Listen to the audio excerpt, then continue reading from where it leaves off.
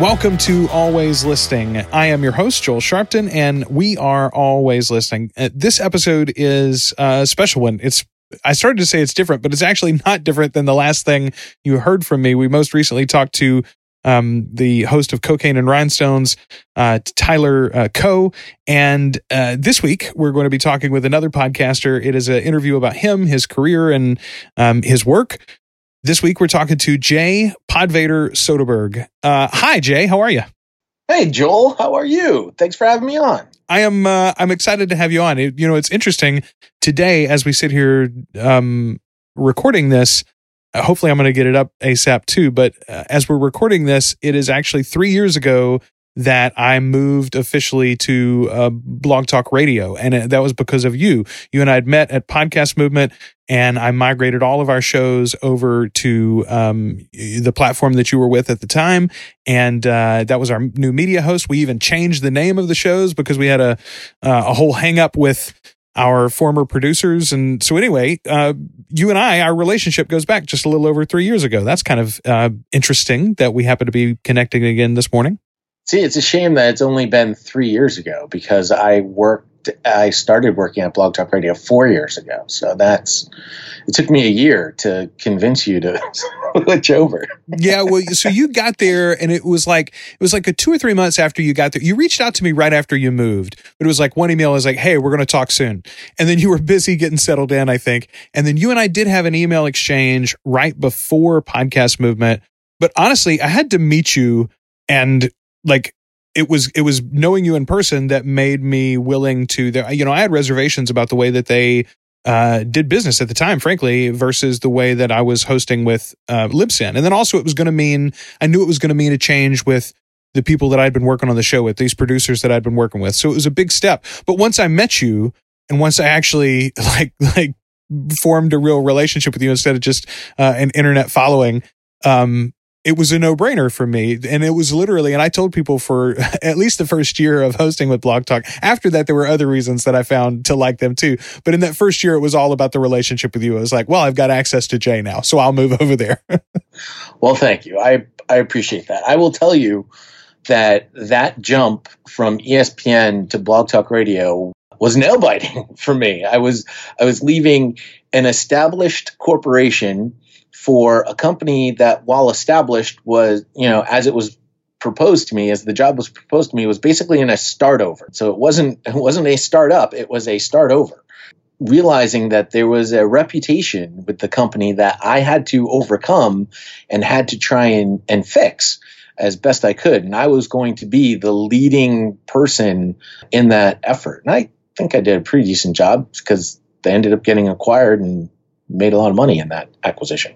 I think you did a great job. But it's that leap of faith, actually, that you find yourself, that sort of like interesting gray area, the big uncomfortable change you find yourself in right now. And that's one of the reasons why I've got a chance to talk to you, and one of the reasons why we thought it might be a good time to catch up and sort of lay out your story. But it occurs to me, you've been interviewed a lot, and a lot of people have talked to you about different aspects of your career, but I had never heard. One of the things in podcasting, Jay, is that you end up doing what you want, but no one else has created yet.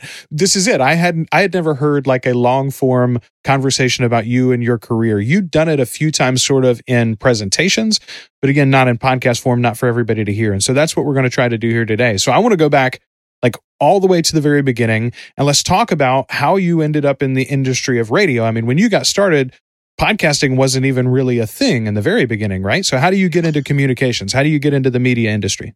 Well, when I got started, the internet wasn't even a thing. Never mind podcasting. Podcasting wasn't even thought of when I first got started. So, when we go back, we go way back. I graduated Emerson College in 1996. Hold on. My resume is right here. I can double check very easily. I always get it mixed up. I always think it was 96 or 98. It was 96. I graduated in the May of 1996. And I went to Emerson College specifically to learn about the business of radio. Graduated with, interestingly enough, my major no longer exists at Emerson College, mass communications with an audio slant. And I wanted to be the next Howard Stern. I was going to be a big time radio disc jockey. And now that I had this great degree, I was going to go work at one of the local Boston radio stations and be a big time guy. And no, I was talk about going way back.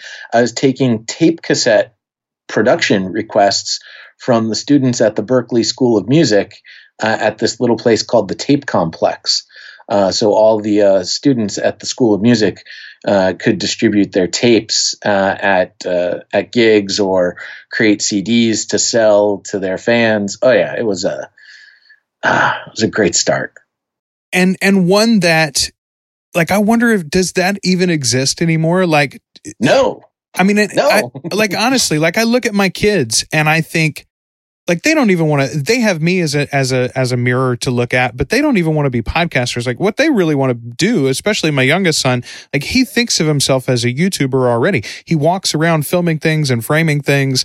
And even like he talks to us sometimes as if he's pitching his channel. And I'm like, dude, you don't have a channel yet. I don't allow such a thing in my house. But like, I wonder, I come from that radio background too. Who wants to be on the radio anymore? Who thinks to themselves, I want to be the next Howard Stern or the next Rick Dees? Rick Dees is who I wanted to be when I was a kid. You know, I wanted to run the Top 40 show and be the coolest guy in the world talking about the best music. Like that's what I wanted to do when I was 8 years old and 9 years old. Well, shows like that don't exist anymore. I mean, think about your biggest radio stars right now. You're like, you got the guy on iHeartRadio right now, Duran. You know, he does a show still. He's got a whole group of, you know, the whole morning show cavalcade. But I mean, even his show, it's a 5-minute stop set. Seacrest. Ryan Seacrest in the afternoons, also on iHeartRadio. He's not doing, I mean, he'll do a show, but again, you're talking about at most a 5-minute stop set. Their shows are very much on radio have been programmed to that 5-minute rule. Like, you can't do anything for more than 5 minutes.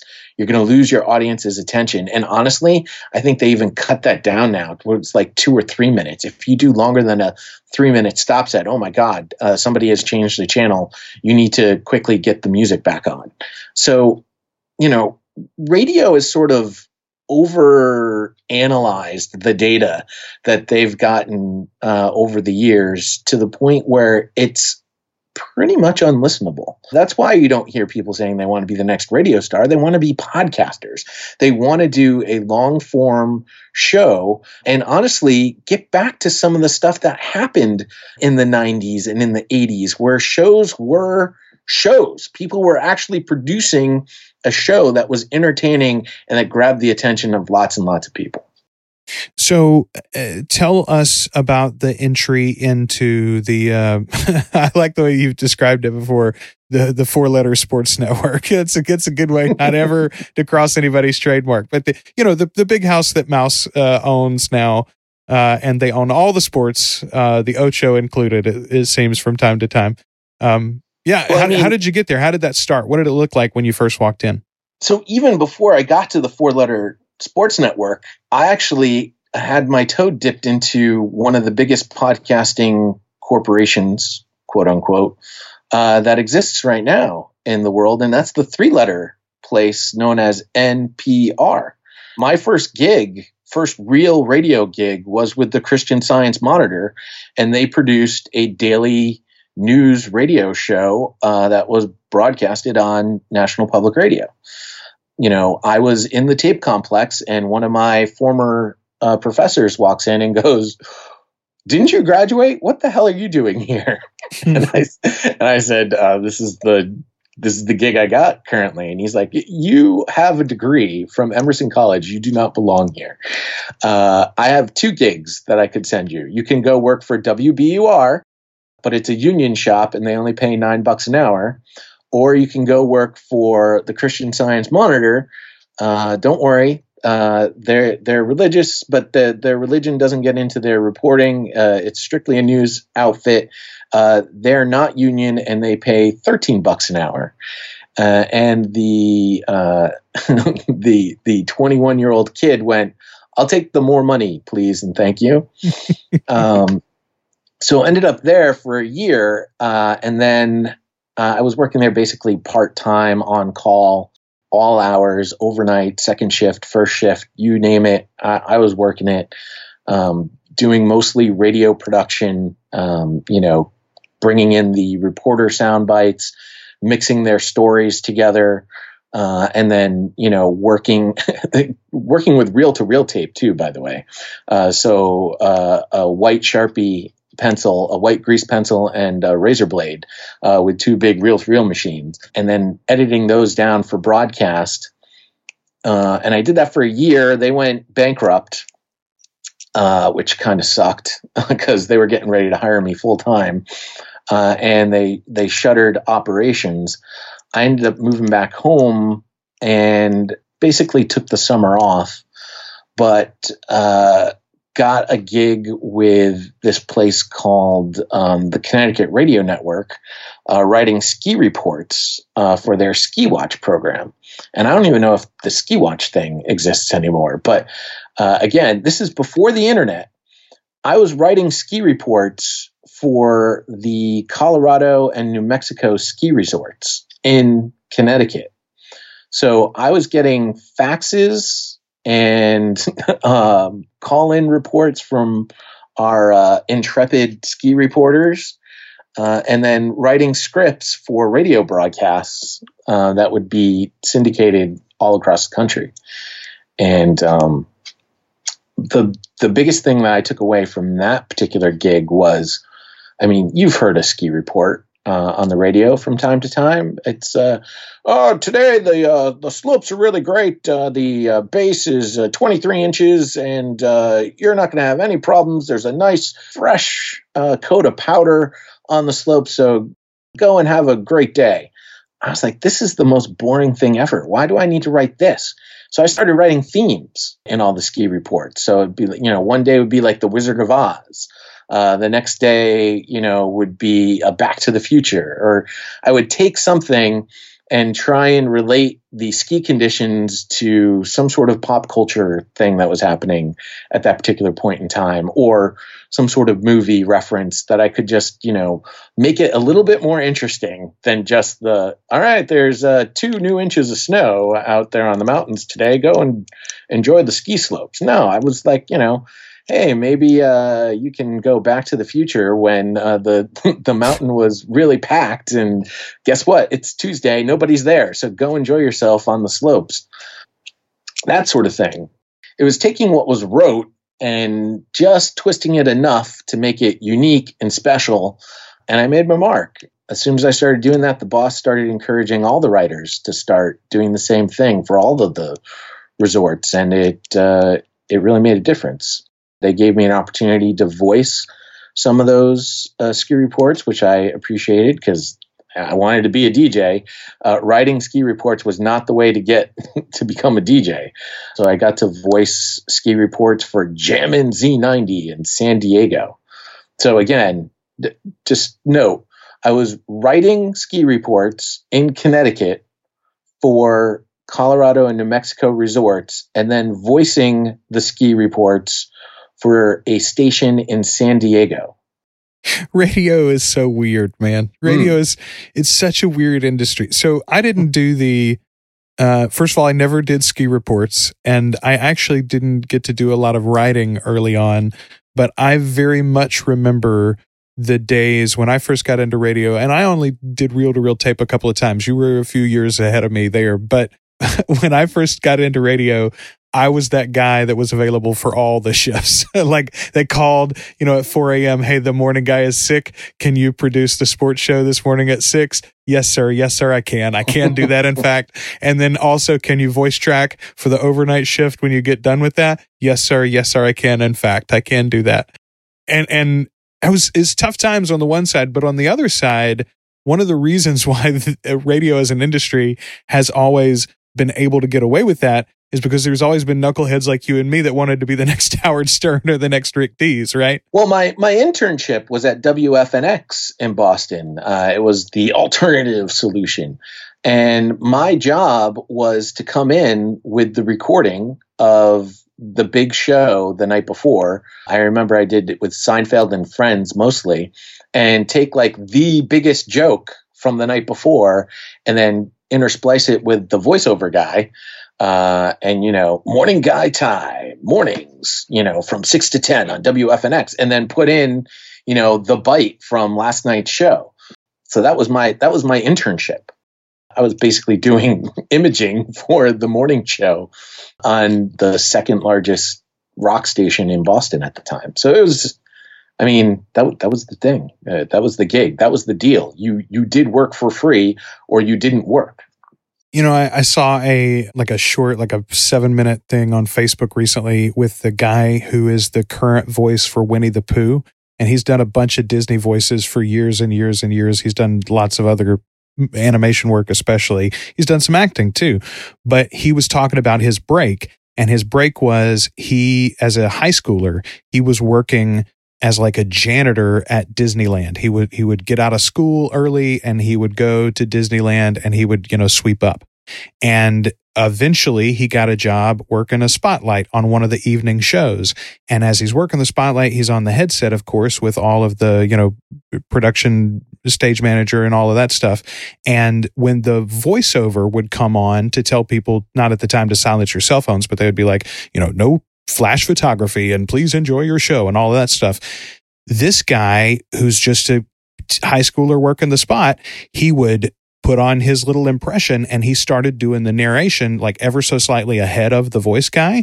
And he just did it one night on mic with everybody on the crew listening. And as soon as he was done, the production stage manager said, hey, listen, when the show's over, will you come back to my office, please? And he thought, well, that's it. I don't get to work for Disney anymore. They're going to can me. But instead, when he got to the office, the woman said, hey, you passed your voice audition. I want you to go to this office tomorrow afternoon instead of sweeping up and talk to them about some voice work. And it was like a promotion. And immediately he started getting to do like the rain out announcements and, things like, this ride is closed and things like that. And there's all these announcements that have to happen every day at Disneyland. And he was now doing that. And that's how he got his start.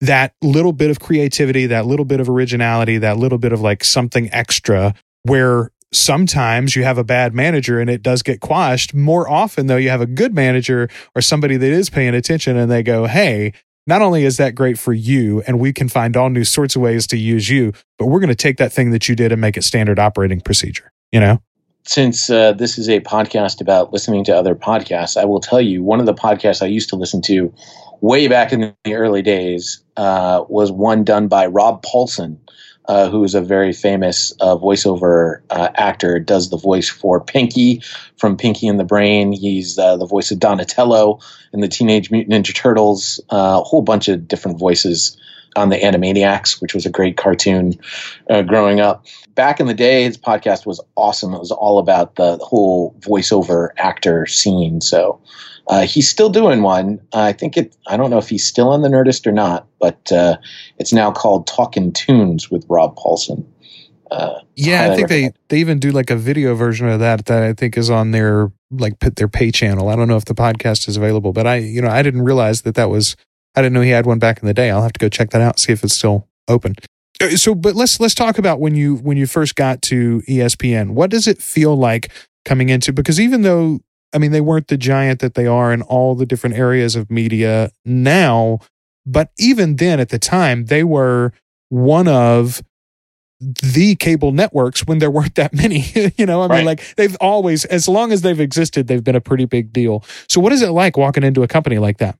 Well, it was thanks to the gig at the Ski Watch, because one of the voiceover guys at Ski Watch was doing news updates for this thing called ESPN Radio.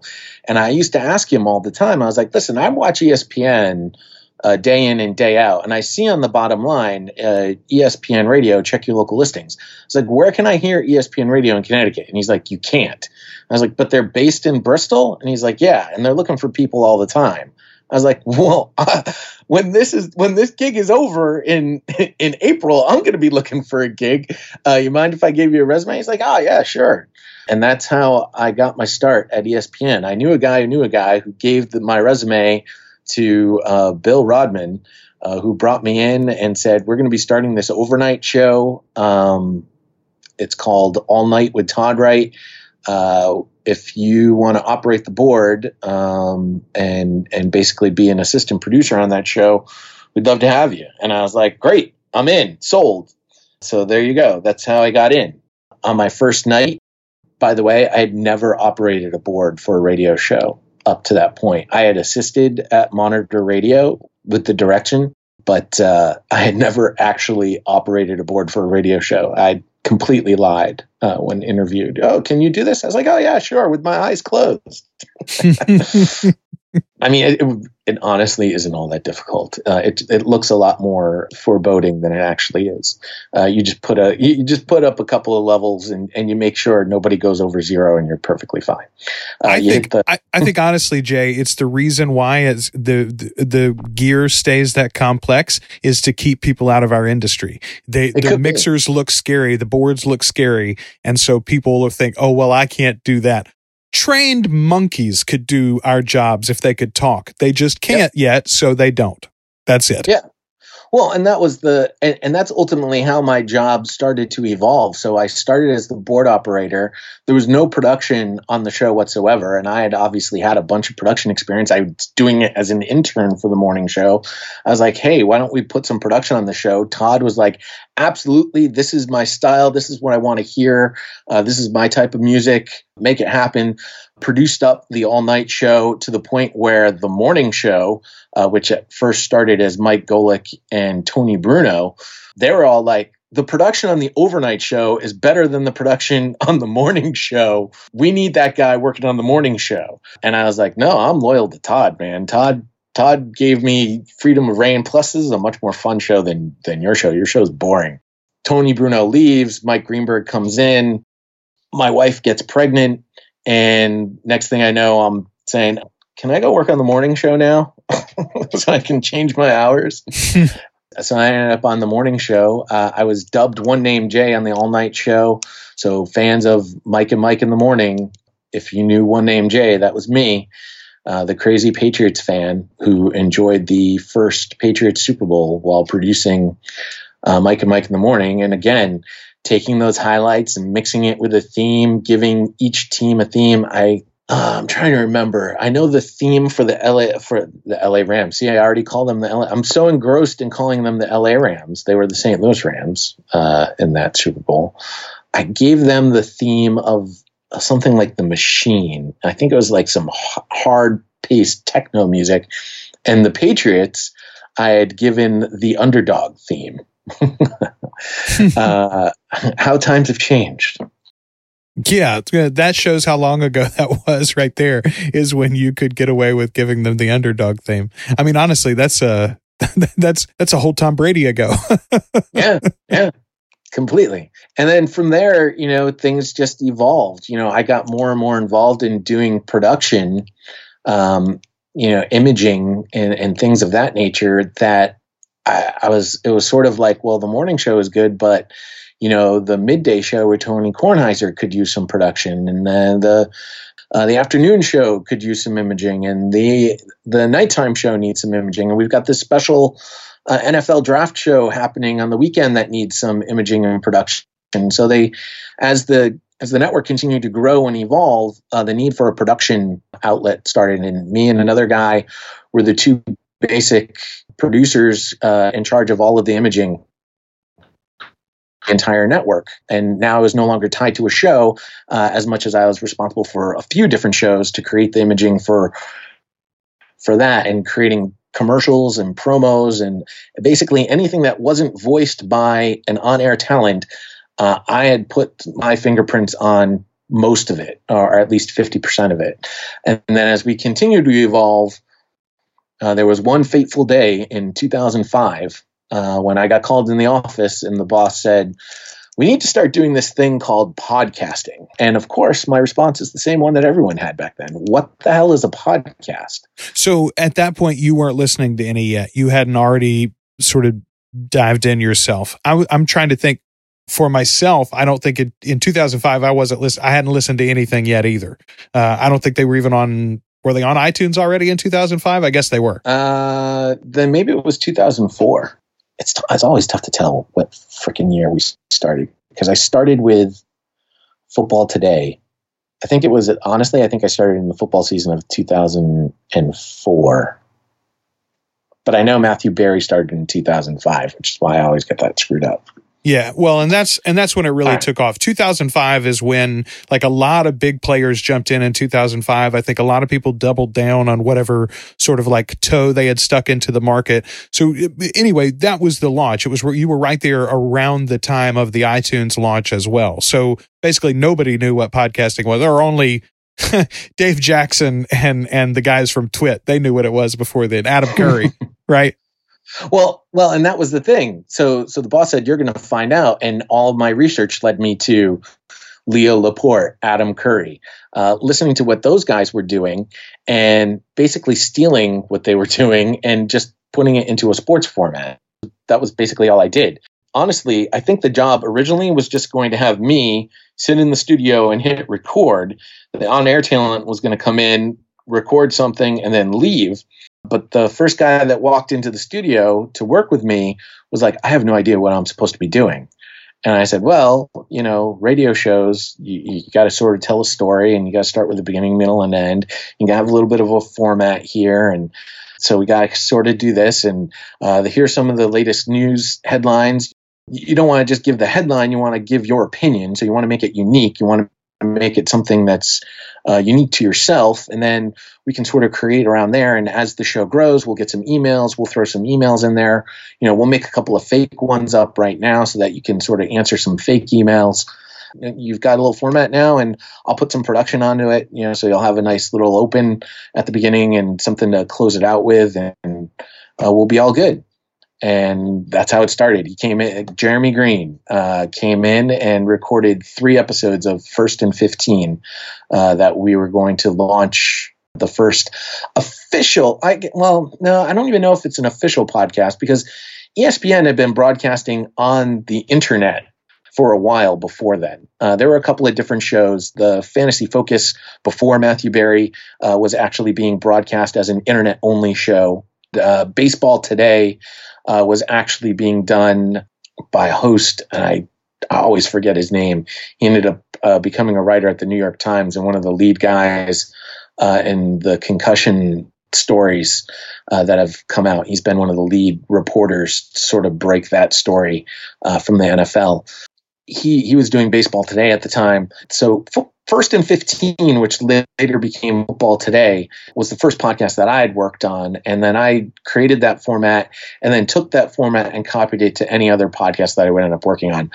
College Football Today, the Fantasy Focus, Matthew Berry came into the studio one day and introduced himself and said, this is the idea that I've got. This is what I want to do. Let's rotate some co-hosts. Ultimately, Nate Ravitz came in. I was like, listen, you and Nate got the best chemistry out of any of the other hosts that we brought in. You two should do it. Matthew was, of course, the head of the fantasy department, so he was the lead dog to start. And Nate and I sat down one day, and I was like, listen, you're a much better lead dog than he is. You're a better bus driver. How should we break this to him? Should we just be like, we're going to put Nate in a position that will better highlight your strengths, the dirty junk that you don't have to worry too much about, the introducing everybody to the show, doing the promotions, all that good stuff. Nate's a better person at doing all that. So we're just going to start the show with Nate from now on. Okay, great. And there you go. Fantasy Focus was born. Eventually they gave me an official title of producer. The Fantasy Focus guy, that doesn't describe what Jay does. We're going to give him a different title. We're going to call him the Podfather, to which I said, you can't call me the Podfather. It's already been taken. Adam Curry is the Podfather. No one else can be the Podfather. And they said, okay, well, the Podfather's too cool for you anyway. You need something more geeky, something that no one would ever want. Pod Vader. You will now be Pod Vader. And I was like, oh, yeah? Well, I happen to like Star Wars, and I will embrace this position. And from that point on, one name Jay died and became Pod Vader. So that was, and it's weird though, that was a behind the scenes decision. It was almost like, what do we call this guy's job? It wasn't, it seems to, in retrospect, you might think that it's about the personality that you had and the way that you interacted with the talent on the show. It was a behind the scenes decision. It was basically like, well, executive producer isn't what he is. He's more than that. What is he? I don't know. He's a Pod Vader. That's what he is. That's interesting. Yeah, that's pretty much what it was. So what was the imperative, though? Like, what were the suits telling you at the time when they first came and said, okay, yes, we got to have podcasting, and now once you've done it, we've got to expand it out. We've got to add these shows. I mean, it was clear for a long, long time afterwards, they didn't see the real potential of podcasting, even though they were investing in it. So since they didn't see it as the next great frontier, because they haven't rushed exactly in that direction, what was the imperative that they were talking to you about at the time? Why was it so important to not only plant their flag, but then to grow their territory in this space? Well, it's funny because I was talking to somebody at the last podcast movement from ESPN, and there appears to be a little disagreement on who the vision of podcasting who really came up with this vision of podcasting at ESPN. But from my perspective, the guy that was in charge, the guy who brought podcasting to ESPN was the wise and sage-like Mark Harine. He was like the vice president of sales for ESPN Audio. He was the guy that was behind us getting into pod. He was like, listen, we got to do this. It's going to increase our inventory. He obviously had a vision and an idea, but from a content perspective, because he was a sales guy and had worked on the .com side of things, his department was actually called ESPN Radio Partnerships. And so when I was originally, entitled as a producer, I was actually working in that department. I was no longer working for the ESPN Radio department. I was working for the ESPN Digital Partnerships department. As Mark's job continued to evolve and he got more and more involved in sales, he had no idea what was going on content-wise. He didn't have any idea about the content. And that's sort of where I was sort of given the latitude to create what I could. The mission was just create great content that would build an audience and could build a monetizable audience. And that was my directive, was just go and produce great content. And I was really given a lot of feedback from on high. Now, ESPN partnerships, again, as things evolved, would disappear and podcasting would again be under the leadership of ESPN Radio. And if you think radio has no idea what podcasting is now, they really didn't have any idea of what podcasting was like back then. They were trying to get the podcasts to do all of those things that I mentioned earlier on about what has made radio awful. We got to do 5-minute things. We got to do resets every 5 minutes. We can't lose our audience because we know that we're going to lose them every 5 minutes. And I think it was Mark Ramsey who once said, listen, podcasts don't have a middle. Nobody starts with a podcast by jumping into the middle of it. They start at the very beginning. Radio is nothing but a middle. You always are jumping into the middle of a radio show. There is no beginning. It's always constant and it goes away. Podcast never goes away. It's always there. It's always available. You can listen to, get this, you can listen to it when you want, how you want. And that was the beauty of when I was first introduced to podcasting. I was like, oh, you mean I can now listen to my football news without having to listen to all the basketball and baseball stuff? This is fantastic. This is the death of radio. I can now listen to my radio how I want, when I want, whenever I want, wherever I want. That's still sort of the key core to podcasting, what makes it most exciting and should be most attractive to most people at this particular point. I think it's something that we, as longtime podcasters, seem to have forgotten, that people who don't know what podcasting is still need to be told, listen, this is content that you can get basically on demand. It was a shame that on demand ended up being trademarked. But basically, I remember at one point early on, I was like, listen, this is like a DVR for your radio, except there's no radio shows. And then we started rebroadcasting radio shows. But yeah, the concept is you can listen to this on demand the same way you can watch a TV show after you record it whenever you want to watch it. I think that's still something that we tend to forget these days. So what's interesting to me, Jay, is, and I think this is going to transition, and we can come back to sort of the final stages at ESPN maybe, but this is going to transition into something that I want to ask you about the podcasting space in general.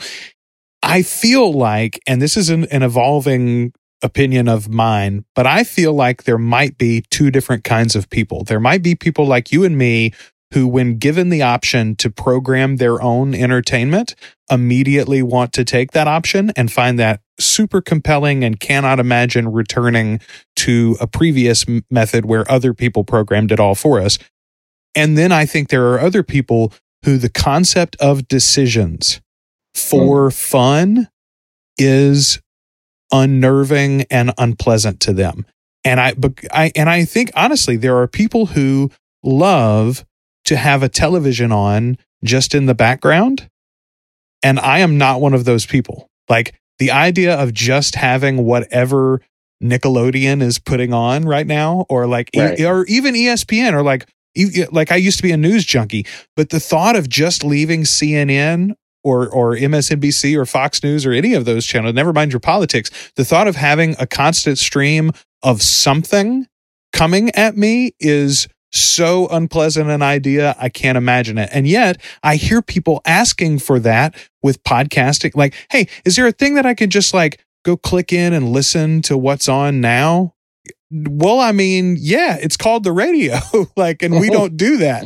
But I think honestly that is what a certain set of the population wants. So it's possible that a bigger set than what we have now as podcast listeners need to be trained that it is available and how easy it is, and that the audio can work just like you said their DVR. And those people are already doing television that way with Netflix and Hulu and DVR, but they don't know that audio is that way for them too. But then I think there's another set that will never want what we have right now with podcasting. And if we want to give them our content, we're going to have to develop some other form of delivering it, which I'm not sure that I want to do. But anyway, that's the crossroads that I think we might be at as we continue to grow our number of total listenership. Well, I think there are some places, though, such as a Spotify or even Voxnest to a degree, that provide you with exactly that type of experience, where they're going to curate the podcasts that they feel like you might enjoy. I guess really no one's really done it, though, on a very personal level. I think people have tried, getting to the folks at Auto Radio maybe have tried doing like a personalized playlist for you. But again, nobody's going to know your tastes better than you. And quite honestly, people that just want like the background noise, what's wrong with you? Learn to enjoy something. Like, guess what? Vanilla is fine every now and then, but try the chocolate chip. It adds a little extra flavor to that vanilla ice cream. All right, let's go back for a little bit to the exit from ESPN, and you know, the impression that I got from you in the conversations we had, you know, at the time and afterwards, especially, it sort of felt like they were a suit that year after year continued to be a little tighter and tighter on Jay. And the things that they wanted to do with podcasting were just not what you wanted to do anymore. Like, is that an accurate representation of how it happened? Yeah, I'd probably say it's mostly accurate. I think really what it was is I knew what podcasting was all about. I knew the power of podcasting. I knew how intimate a setting podcasting is. And again, it was just one of those things where I was fighting against the ideal of we got to do everything in 5 minutes. We got to make sure that we're resetting. We got to make sure that we're doing all these things that we do on radio on the podcasts, just like we do on radio. And I was like, that's not the right thing. And during my time in podcasting, I had, I think, 4 or 5 different bosses in the span of, I think, 8 years is how long I had been podcasting at ESPN. And it was just one of those things where I was the guy that was doing all the work. I was the guy that found the different conferences to go attend and be a part of. I was the guy that was doing all of the research towards what we should be doing next. How do we take podcasting to the next level? What can we be doing to get more advertisers involved with the content that we're putting out beyond just doing an add-on? You know, ESPN, obviously being a major corporation, has tons of different relationships with different advertisers, but podcasting was just sort of an add-on for them. Like Coke Zero launched with a very famous campaign about how the Coca-Cola company was suing the Coke Zero division because they stole the recipe. That was something that was used as an add-on for the Fantasy Focus. So the Fantasy Focus was very much part of that ad campaign, and we would, do things creatively on the Fantasy Focus with our advertisers to make it feel like it was more part of the show. It wasn't just an ad. So it was never really an official rule that we had, but it seemed like every email that got read that was sent in from a listener had some sort of reference to Coke Zero in it. It became such a thing that literally the only people that would get their emails read were the ones that had some sort of funny reference to Coke Zero in their email. And that was just one of the things that we started doing. Like, we realized right on the bat, we're like, we can do advertising differently. That's not so different, by the way. They used to do it way back when radio was first invented. That it just blends right into the content. It doesn't have to stick out like a sore thumb so people hit the fast forward button or turn the podcast off or any of the things that people would do on the radio to not listen to commercials. We can blend it in, make it much more entertaining, and by the way, be much more effective for that brand, because those people now attach that brand with their favorite podcast that they're already attached to. That was something that we're very much on the forefront of and very much implemented at ESPN, and made sure that anytime we had any sort of advertising that we would do it. Ross Tucker of Football Today, and now the Ross Tucker Football Podcast, will tell you the story. He thought that anytime he said State Farm, he was going to get paid on the podcast. And so he used to open up the show, "Hey, welcome to Football Today, presented by State Farm, State Farm, State Farm, State Farm, State Farm." It became a thing on the show where people would actually walk up to him or see him in England, where State Farm doesn't exist, and be like, "Yo, State Farm, State Farm." And by the way, this is still years ago, and we still haven't really adopted some of the things that we were doing. I mean, this is literally like 7-8 years ago we were doing this sort of stuff in podcasts. This is stuff that we should be doing much more often, even today, that we still haven't sort of grasped yet. Well, it's interesting to me that the visual mediums, YouTube, television, and film, have all gotten more in bed with like embedded advertising and brand placement and sponsored content and things like that. Like, all of them do that to a greater extent still than radio does. Radio basically does it. Real radio, terrestrial radio, basically doesn't do it at all. Podcasting does it more than they used to, but they still don't do it to the level that you're right, that you guys were doing it on ESPN then. Like, it really was totally central to your product during one of those big, and it's not like Coke Zero was the only one. You guys did it with several of them. Oh yeah, we created a character. Charles Schwab did some advertising on Talk to Chuck. Talk to Chuck. We created a character who was Chuck, so people could email their questions to literally talk to Chuck. And Chuck basically was the magic 8-ball. I did find a legit person named Chuck at ESPN and had him record basically the same things that you would get from a magic 8-ball. It looks cloudy. And then it got to the point where that person's voice sounded a lot like mine. And Matthew Berry thought that Chuck was me. And so then I had to get Chuck to come in and start recording. And I sort of made him like a Hal from 2001, ripping on Matthew. Now, Matthew, don't forget that horrible advice you gave about Adrian Peterson. You don't want to follow that same road. Chuck became a character, and Chuck was Charles Schwab. It was the whole Talk to Chuck. It was an advertisement, but it wasn't an advertisement. It became content on the show. It's amazing. It's amazing. And it was really good radio too. I mean, honestly, really good audio. That was in the thick of me listening to the show and like literally every episode that came out. Even I love the show so much at the time that I got to listen to the baseball fantasy podcast, even though I don't watch baseball. I still don't watch baseball, but I would listen to it just because I loved all of you so much. All right, let's transition because I don't want to take up all of your day here. Let's talk about the move. I have all day though, Joel. well, yeah, sort of. But let's talk about the move out of ESPN and to Blog Talk Radio at the time. Now the company is VoxNest. But you mentioned earlier your sort of like evolution and poking at the nature of advertising and like expanding upon what they were doing. And in some ways, I think that was some of the things that, or one of the things that drew you to Blog Talk Radio, the idea that they were approaching that for the average podcaster in a really different way. Was it just the idea that you could really be one of the bosses and move up to a higher level of direction and self-management, or what was the draw there to get out from under the umbrella? Well, I could lie and say, no, that had nothing to do with it. It was definitely a part of it. I mean, honestly, having a career opportunity to move up the ladder and become a vice president, even if it was a smaller company, a start over company, it was still something that definitely was an attraction, something that I don't think I was going to get the opportunity at ESPN, quite frankly, despite all of the work and everything that I had done to make podcasting a thing at ESPN. I don't think that opportunity was ever going to come my way. Looking for that next opportunity to continue to grow my career.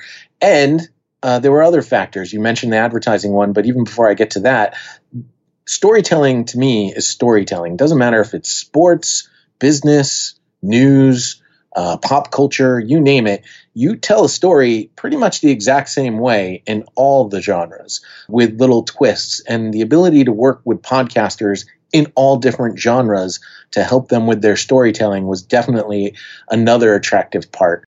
You can take the boy out of the sports, but you can't take the sports out of the boy. So I still do my own podcast that happens to be NFL centric, but I have other interests.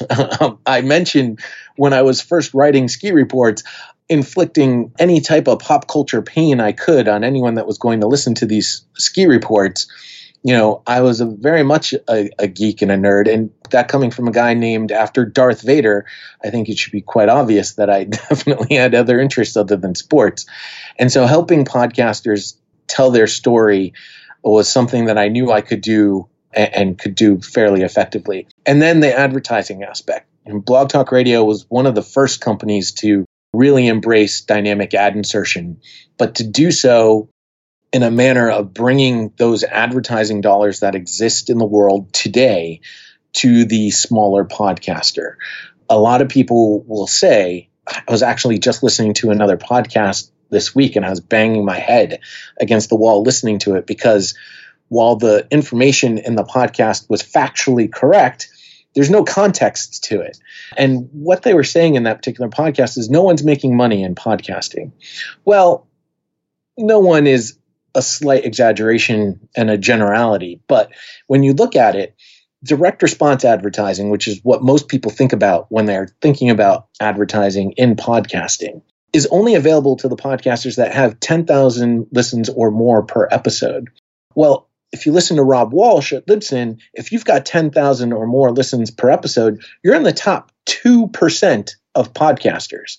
So if there's 500,000 podcasts in the Apple ecosphere, you can figure out pretty quickly 2% is a very small amount of podcasters that are getting direct response advertising. But that means there's also a ginormous amount of podcasters who have no access to that sort of ad dollar.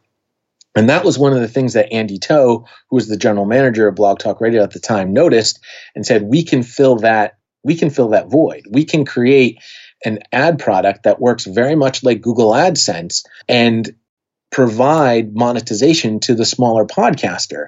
And while it won't be enough money to live off of. You wouldn't be able to make your podcast a job if you're only getting 1,000 listens per episode. You will be making enough to actually now make your hobby, which to that point was a net negative, into at least a break even, if not a net positive, and start making a little bit of money, maybe even enough to pay off a bill, maybe enough to pay off not just your hosting for your podcast, but maybe your web hosting for your website.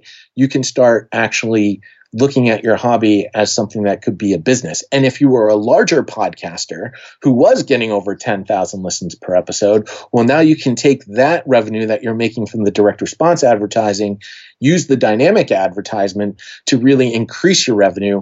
A lot of podcasters could see their revenue increased by up to 50% by using a combination.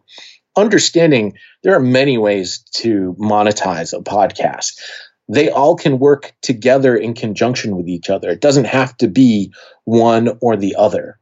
That's really sort of the core to what Andy sold to me working at Blog Talk Radio, and why I got on board and started helping as many podcasters as I could with the program.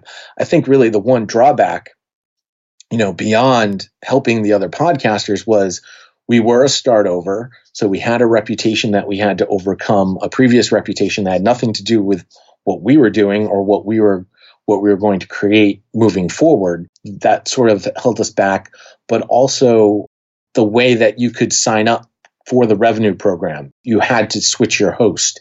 And that was asking for a huge leap of faith that you mentioned when I brought you on, that you had to take sort of, well, this is a company that I've heard I shouldn't be using them. They're going to make my audio sound like crap. That was definitely something that, a lot of podcasters couldn't overcome. In the long run, though, I ended up building the Blog Talk Radio program, increasing their listens 40% year over year for 3 straight years. So really worked on that outreach and worked with a lot of podcasters to help make them some money. Well, and you did. You made me some money over the last few years, absolutely. And the other thing, Jay, is you significantly changed the profile of Blog Talk Radio. I think, the recent, not so recent anymore, about a year ago, the acquisition or the merger from Spreaker and Blog Talk Radio, and of course, they rebranded them, the parent company now known as Voxnest.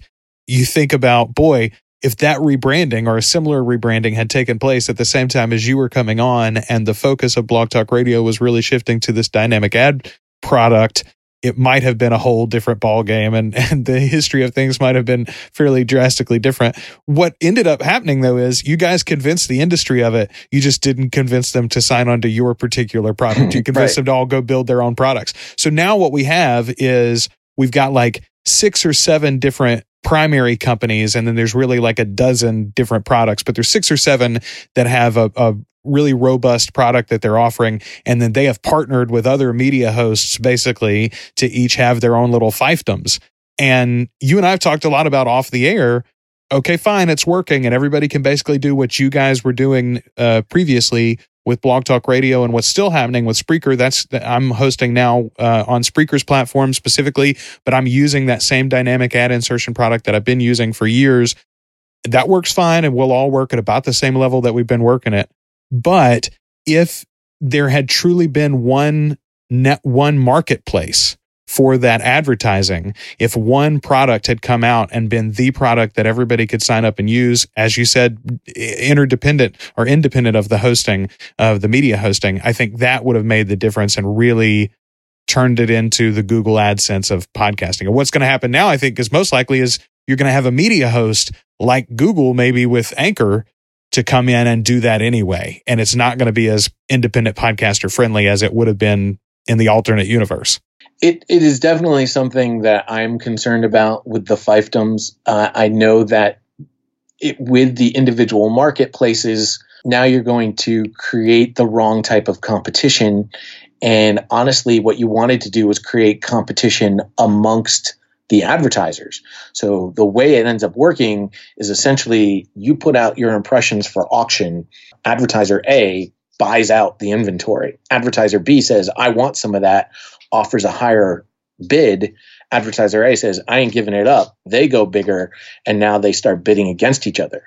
Well, when you have independent marketplaces, when you have 6 or 7 different independent marketplaces, that bidding doesn't take place anymore because advertiser B goes, well, you might have all of that place. Now I'm going to go buy out all of this place over here.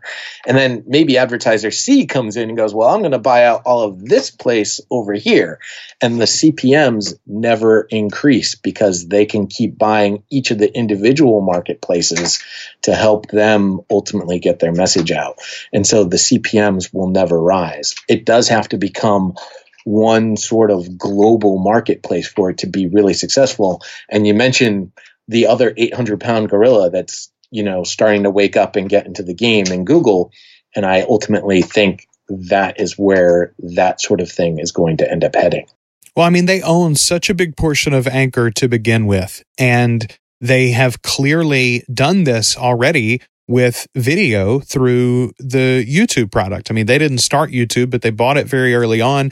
And this is exactly what YouTube has done. They say, let us just handle the hosting. We'll build you a great ad product, and all you independent creators can make a lot of money on your creative product. And that's true on YouTube, except that it's completely within the terms of what YouTube wants to do. And so when YouTube changes its opinion on how things should run, that affects your business as an independent creator. The beauty of podcasting is the independent silos. We can all build our own little playhouses and then come play together in the big marketplace that is the Apple Podcast Directory or, Spotify or whatever. But I don't know, man. I see an alternate past where things went slightly different with your time at Blog Talk, and the whole industry would be a little bit better for it. I'm not a fatalist. I don't think the game is rigged. I don't think it's over for independent producers or anything like that. I'm not a doomsayer, but it does look like we're going to have to be on our guard. Where if you'd asked me 2 years ago, I never thought a big player would come in and totally take over podcasting. I'm not so sure that you mentioned Anchor. I don't think we have much to fear from Anchor. It is odd that Google is a major investor in Anchor, and Apple seems to be very enticed by the Anchor product. It could be coincidence, but usually where there's smoke, there's fire. So I do have my eyes on that particular product for sure. But I think what this ultimately will do is it's going to make things to monetize your podcast as an independent podcaster even more difficult. But like I said, advertising is not the only ways to monetize your podcast. There are many other ways that you can do it. You could be selling merchandise. I think the folks over at T Republic have a great product and a great system that can help you monetize your show via merchandise. I think Patreon, that's going to be a model that will probably never go away. But I think I have my issues with sort of listener-supported content and the idea that will continue forever and someone can live off of that. I think there's a few people that can do that. I don't think everyone will be able to do that. And basically, my thought is, as a person who has his entire day available, Joel, there's only so many different places that I can give my $10 a month. And ultimately, if I have to choose to spend that $10 on content that I could also get for free, I'm probably going to go get the free content and save that $10 a month. So that's sort of what I see. And it's one of those things too, where again, understanding that life is cyclical. History does repeat itself. We have seen a period in time where content was listener supported and it went away for quite some time. And there was a time when public radio was in desperate trouble, and it wasn't even all that long ago. Podcasting seems to be something that's given them a new lifeblood, but there's definitely a limit to the customer-supported model. I'm not saying that it's something that you can't do. I'm just saying if you're planning on doing that to make a living, you might want to consider other means of monetizing your show at the same time. And there are ways to make it all work out for you in the long run. Absolutely. Absolutely. That is still the message that I'm preaching to when I'm talking to clients or when I'm talking to friends or somebody asks me, what do you do for a living and how does that podcasting thing work? I talk about there's a million different ways you can make it work. It's about what you want to do and the kind of life that you want to carve out for yourself. So let's talk about that. Jay, the sad news is, the bad news is you are no longer with Voxnest and Blog Talk and Spreaker Radio. You had a good run with them, but they have moved in a slightly different direction and parted ways. That leaves you, though, with some time on your hands and a big open road in front of you. I know, obviously, you can't talk about the specifics of opportunities and different things, companies that you've been talking to and potential doors that may have already been opened and you just haven't finalized a contract with. But in general terms, could you tell us what you would like to do? Like, what do you see yourself doing? I mean, obviously, you want to stay in the podcast space, right? That's what I'm hearing anyway. Oh, yeah. I mean, you don't embrace the title Pod Vader for 16 years and then just give it all up. And 16, that's too many years. I think it's only been 13. But in any case, no, podcasting is definitely my thing. I've made it my life. I've made it my career. It's definitely something that I want to do. I think you can hear from, my experience in the space. I have a lot of it. That I can help other podcasters with. Even if they're an independent podcaster, if they're a corporate podcaster, I have a lot of knowledge of how this space works. I was actually speaking with one corporation not too long ago, and they were mentioning how the Cumulus report. Cumulus is a radio conglomerate that they released their quarterly earnings and had mentioned that their podcast revenue for this year was going to go up to $10 million for their annual revenue versus the $100,000 they had earned previously. And this one particular person said, well, I don't believe it. And I said, well, I've got my handy dandy revenue calculator right here. And based on the things that they've said publicly, not only is 10 million a very easily attainable number for them, I actually think they could be making twice as much of that money based on the calculations that I have here in front of me. So that's the sort of thing that I can help out from a corporation standpoint and from the independent podcaster standpoint. Obviously, I know how to start a podcast, what goes into making a podcast, and how to work with those little fiefdoms to help make some money for your podcast as you're getting launched. I think that, obviously you and I have talked off air. We're friends, so I'm a big fan of Jay, and I think that any of these big companies in the space would be, a fool to let you slide by while you're available.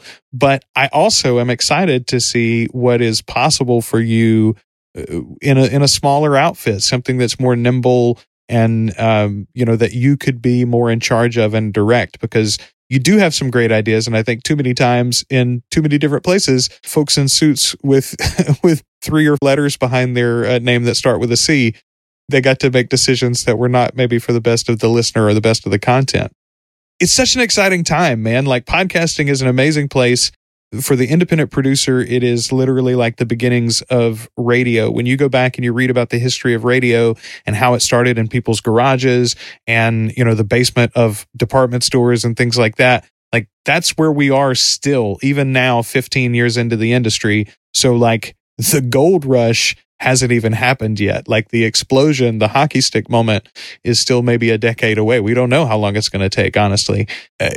I'm very thankful to know you as one of the sort of like founding fathers, in my opinion, of what the industry is now. And I'm awfully glad we got to chit chat about it this morning, man. Well, Joel, thank you. And before I go, not only do I have to thank you, because you've been an incredible friend during this whole thing, but there's so many other people, and the outreach that I received a few weeks ago when I mentioned that I'm now an available free agent was very overwhelming and very humbling, and I appreciate it all. And a very special thank you to Jared Easley, and he knows why.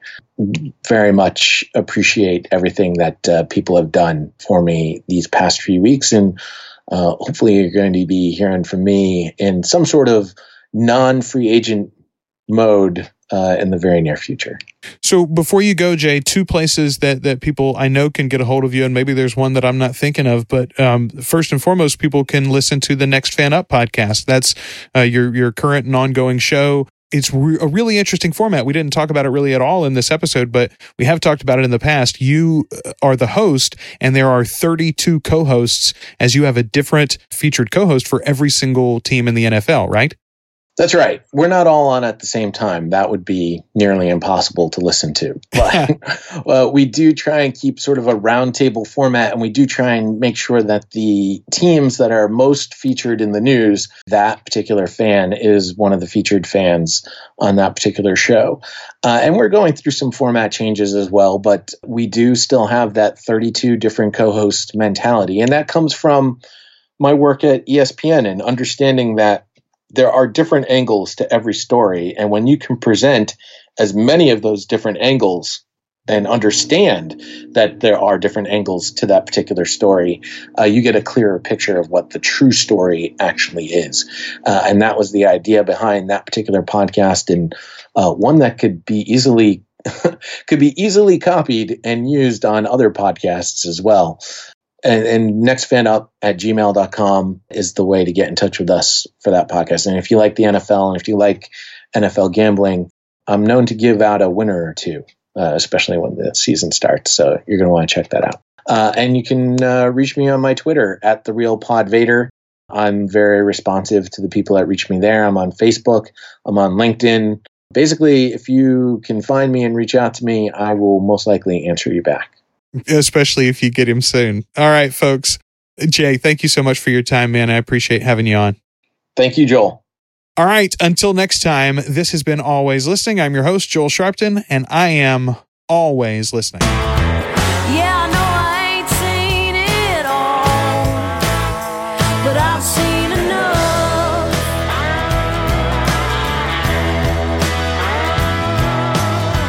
Yeah, I know I ain't seen it all, but I've seen enough.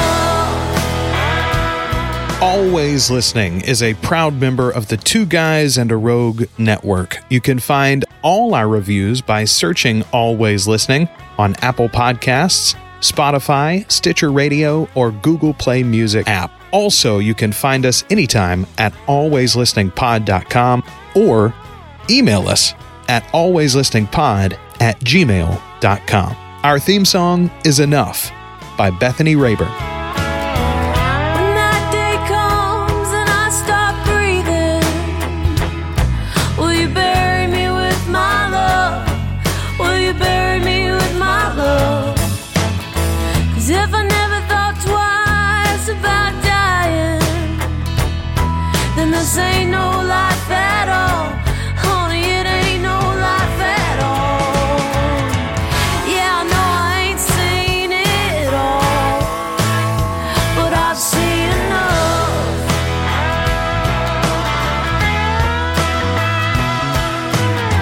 Yeah, I know I ain't seen it all, but I've seen enough.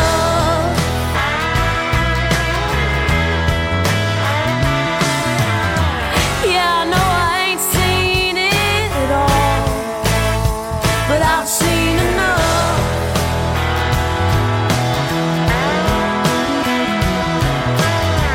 Yeah, I know I ain't seen it all, but I've had enough.